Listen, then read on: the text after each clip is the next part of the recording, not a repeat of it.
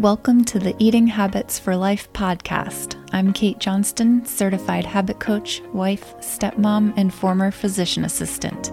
I help career women finally break free from their unhealthy eating habits. If you're ready to start feeling your best, then I can show you how. Let's go.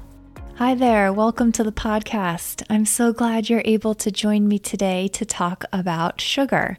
I'm not sure about you, but I feel like sugar can be seen as both good and bad, depending on the short or long-term effects, plus your own personal thoughts about it, of course. And although sugar can be seen as both good and bad, sugar cravings are typically only seen as bad.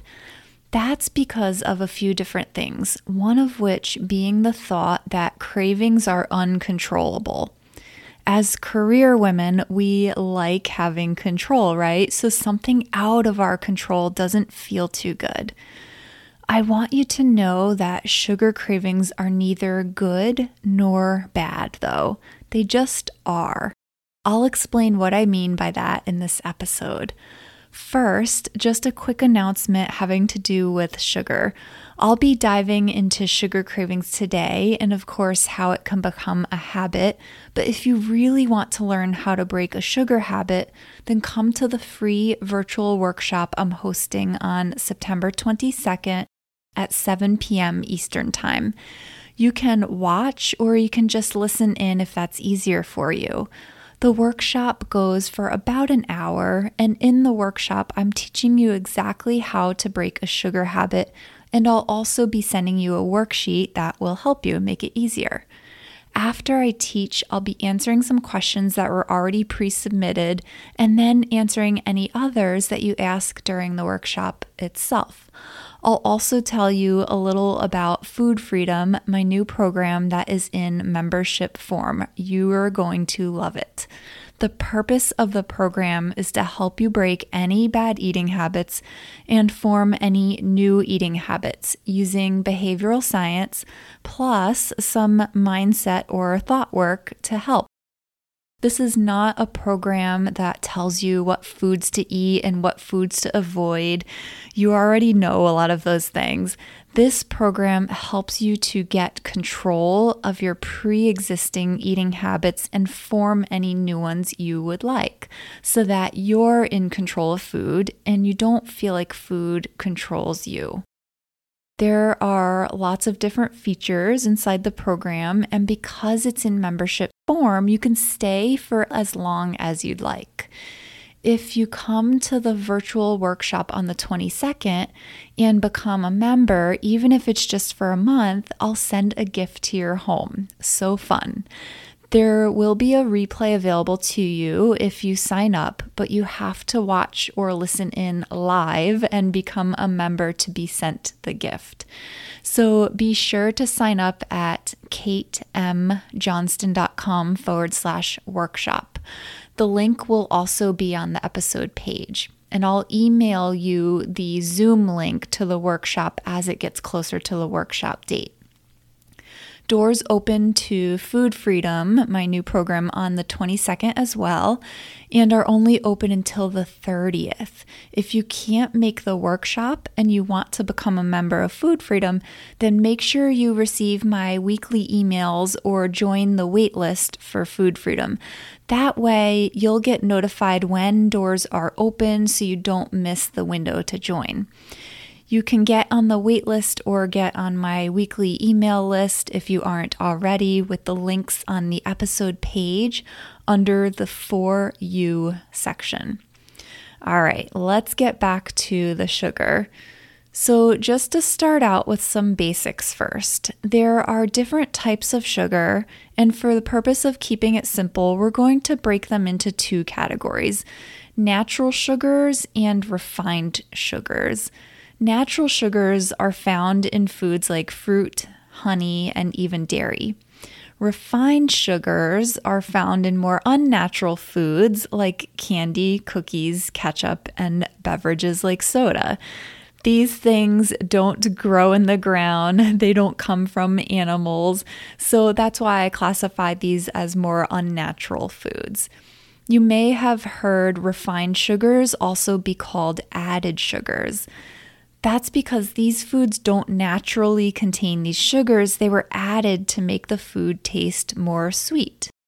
I'm not going to get into the difference in these sugars from a nutritionist standpoint because I'm an eating habit coach and not a nutritionist.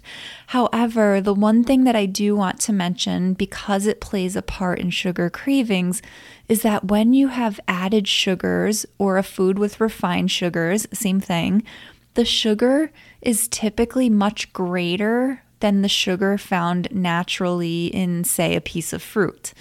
Because of that, it has more of an effect on sugar cravings. I'll explain why shortly. First, I just want to tell you exactly what a craving is and when you can get them. A craving is just a feeling or emotion that is experienced in your body. Yes, a craving is actually just a feeling or an emotion. I use those terms interchangeably. You can have thoughts associated with that craving, but the craving itself is a feeling or an emotion. It's just literally something that is felt physically in your body, just like relaxation or irritation, just like fatigue, happiness, anger, or stress.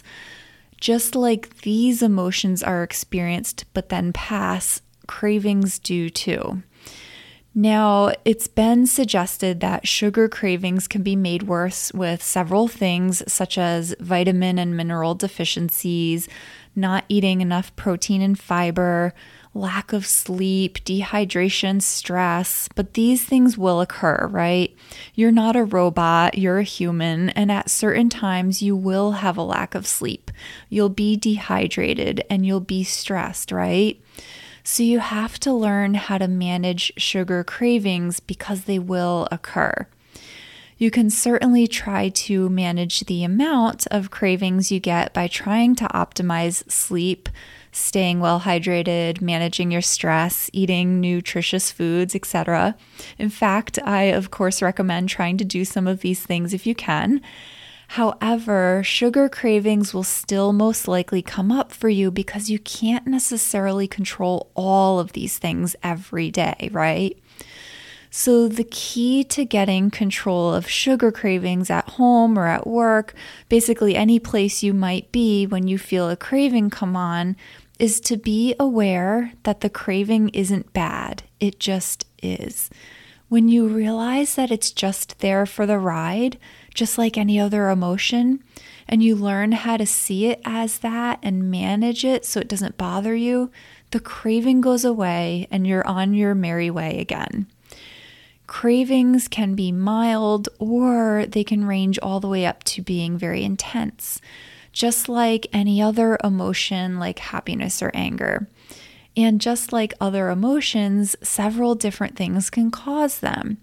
Your thoughts, for one, are one of the causes of emotions. For example, when you see a chocolate chip cookie, you might think, ooh, that cookie looks really yummy. I want one. That will help to generate that craving feeling or that craving emotion. And just as thoughts can cause other emotions like irritation or excitement, they will also cause that craving emotion. Other things that can potentially contribute to cravings are those factors I mentioned previously, like lack of sleep, the nutritional deficiencies, dehydration. Yet another thing that contributes to the craving is the sugar itself and something called the mesolimbic dopamine pathway, also known as the dopamine reward pathway. You might have heard that term before, maybe not so much the mesolimbic dopamine pathway.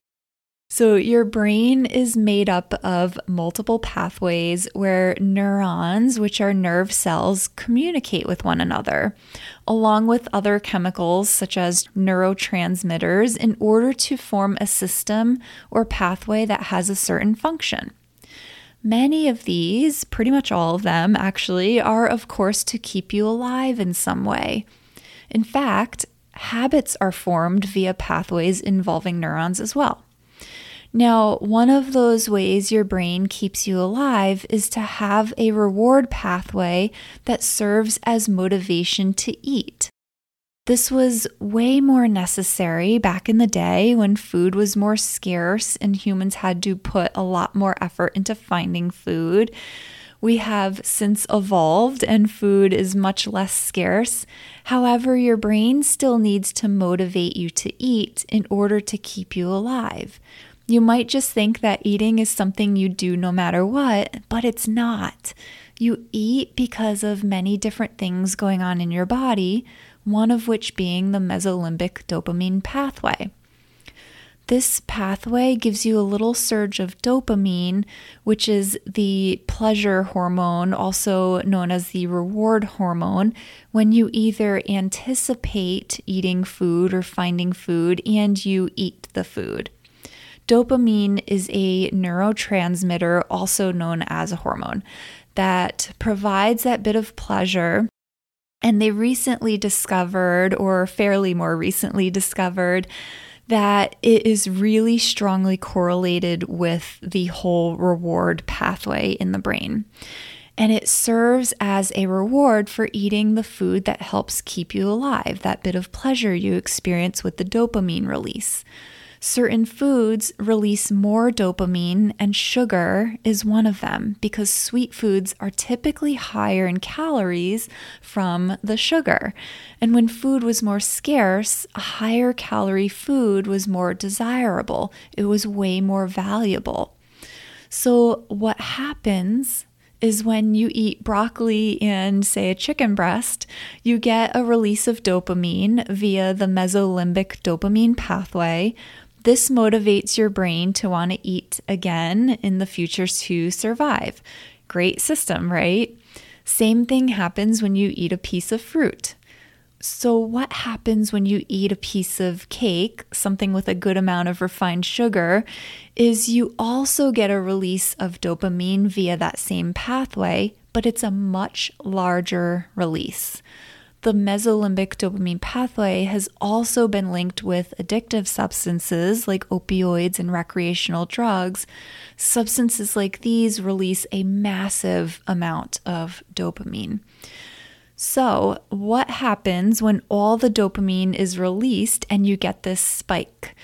Well, with foods like broccoli and chicken breast, the spike is fairly small. So when it goes back down, it's not like a steep roller coaster ride. You get a little bit of a feeling of pleasure from eating when you're hungry, but it's not a massive amount unless broccoli and chicken breasts really excite you, of course. It doesn't do that for me though. The dopamine levels then go back down to baseline. Actually, I believe they just dip slightly below baseline to create that motivation to eat again in the future, but I don't know the exact levels. What happens with the piece of cake, though, is that because there was more of a release of dopamine, therefore more of a spike upwards, there is then more of a decline, and the roller coaster car dips below baseline quite a bit. This dip below baseline causes your brain to want to seek out the reward again. Basically, it causes a craving for sugar again. And remember, craving is just that feeling or that emotion. You just feel it in your body. With drugs like cocaine, the dopamine dips very, very far below baseline, causing a very strong desire to seek out that reward again, that release of dopamine. That's why researchers believe drugs like these cause these massive cravings that are so difficult to manage.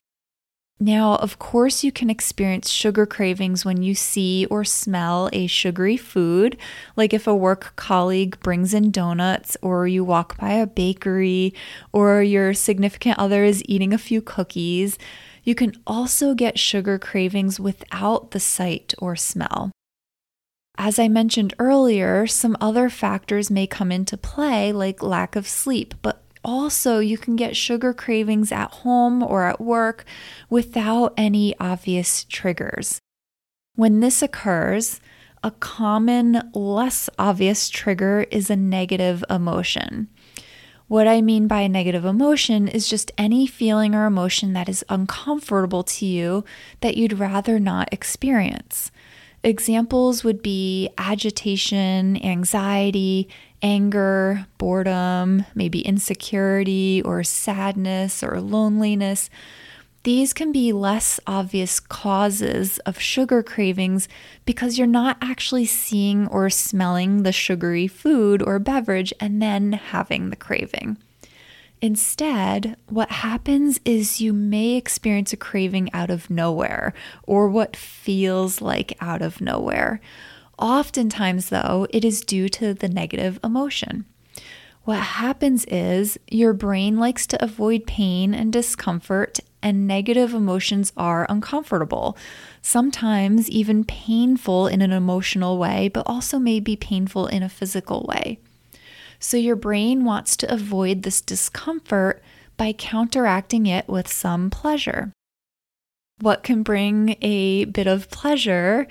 Said differently, what can bring about a release of dopamine, that reward hormone, also known as the pleasure hormone? Sugar. You just learned that sugar can cause a fairly large release of dopamine, providing that pleasure or reward, right? So your brain will start to seek out ways to get more pleasure, and sugar is a quick and easy way. You go and seek out something sugary, you eat it, you get the short-term pleasure, that release of dopamine, and the negative emotion dissipates for a bit. Unfortunately, the dopamine goes back down, and as you learned with sugary foods, dips below baseline, causing you to want to seek it out again. Your brain remembers that you got pleasure from the sugar, and so next time it keeps this in mind, making it more likely to act upon that craving and eat the sugar again, hence forming a habit. A habit is essentially a behavior that is repeated, and in order for it to be repeated, your brain needs to have something cueing or triggering it, and there needs to be a reward right after the behavior. In the case of sugar and many other foods, that reward is dopamine. Because dopamine is an indicator to your brain that you're doing something good, it is easy to repeat that behavior. Your subconscious brain interprets the sugar as quote unquote good, even though you consciously might start interpreting the sugar as quote unquote bad because of the negative health effects you might be noticing. Now, way earlier in the episode, I mentioned that a sugar craving is neither good nor bad. It's completely neutral. Same thing is true for sugar, of course. Sugar is just sugar. It can have an immediate quote unquote good effect because of the dopamine, but then it can have negative long-term effects on your health, of course, which are considered to not be good. A sugar craving is neutral because it's not harmful. It's only harmful if you don't know how to manage it. And just a little side note, I will teach you how to start doing this in the upcoming workshop. And if you really want to get control of sugar cravings, I should probably tell you now that the October course inside Food Freedom is on managing sugar cravings. So just to let you in on that little secret. So you get this along with everything else inside Food Freedom, but it's the only time I will be releasing this course. So to get that October course on managing sugar cravings, join Food Freedom when doors open. It comes with worksheets to help you as well, which make it easier to apply what you learn and become a pro at managing your sugar cravings. Now, there are, of course, things that can make a sugar craving worse, as I mentioned earlier, but another thing is if you eat more and more sugar. When you do this, your brain just craves more and more of it. The reason for this is very involved, and I won't pretend I'm an expert in the mesolimbic dopamine pathway because I definitely am not. What happens though is that less dopamine is released over time with the same amount of sugar, and more of a craving occurs. So that's basically what happens in a nutshell. It is much more advanced than this, of course. If you were to graph out what happens with the dopamine levels when you eat sugar or use any other substance that releases dopamine through the mesolimbic dopamine pathway, the entire curve would shift downward.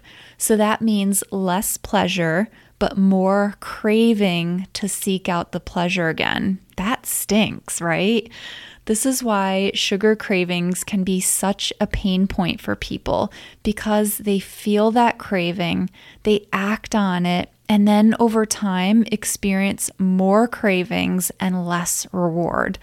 This can cause you to eat more of the sugar over time just to try to experience that same level of reward that you were experiencing before, or higher amounts of reward. So you might start out with a cookie every night after dinner, and some people don't necessarily eat any more than this, but many people over time that say start out with a cookie every night after dinner or something similar end up eating more each time, or eating them more frequently to try to get that same level of pleasure. And of course, the one cookie a night is just an example. If this is you, you may not have realized that this is why you are doing this. When it starts feeling out of control, that's when you start feeling like there's no hope.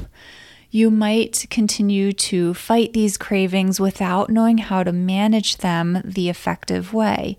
Or you may just give in completely and think something like, well, I can't stop, so why bother caring anymore?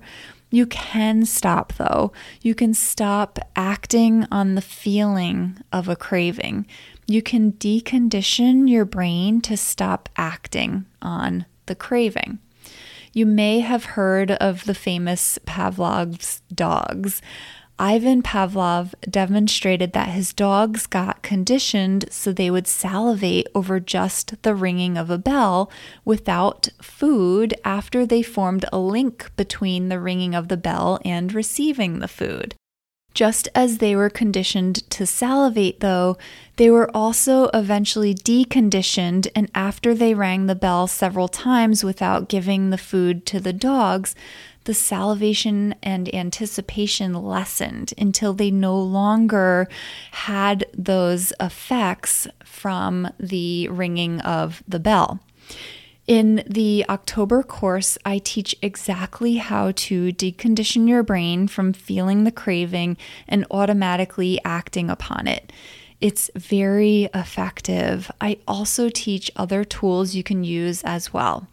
So I hope to see you inside Food Freedom when doors open, and I'd love for you to join us in the How to Break a Sugar Habit workshop so that when you become a member, I can send you that gift.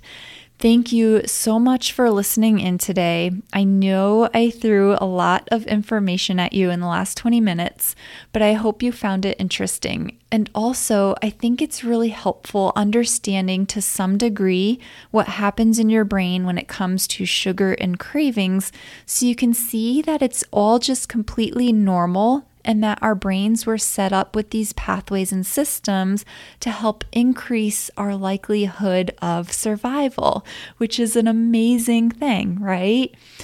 All right, take care, my friend, and I'll talk with you soon. Hey, if you're ready to free yourself from your bad eating habits, then I invite you to join me inside Food Freedom, my membership made specifically for career women who want control of their eating habits without having to rely on willpower. To learn more, head on over to katemjohnston.com/coaching. I'll see you there.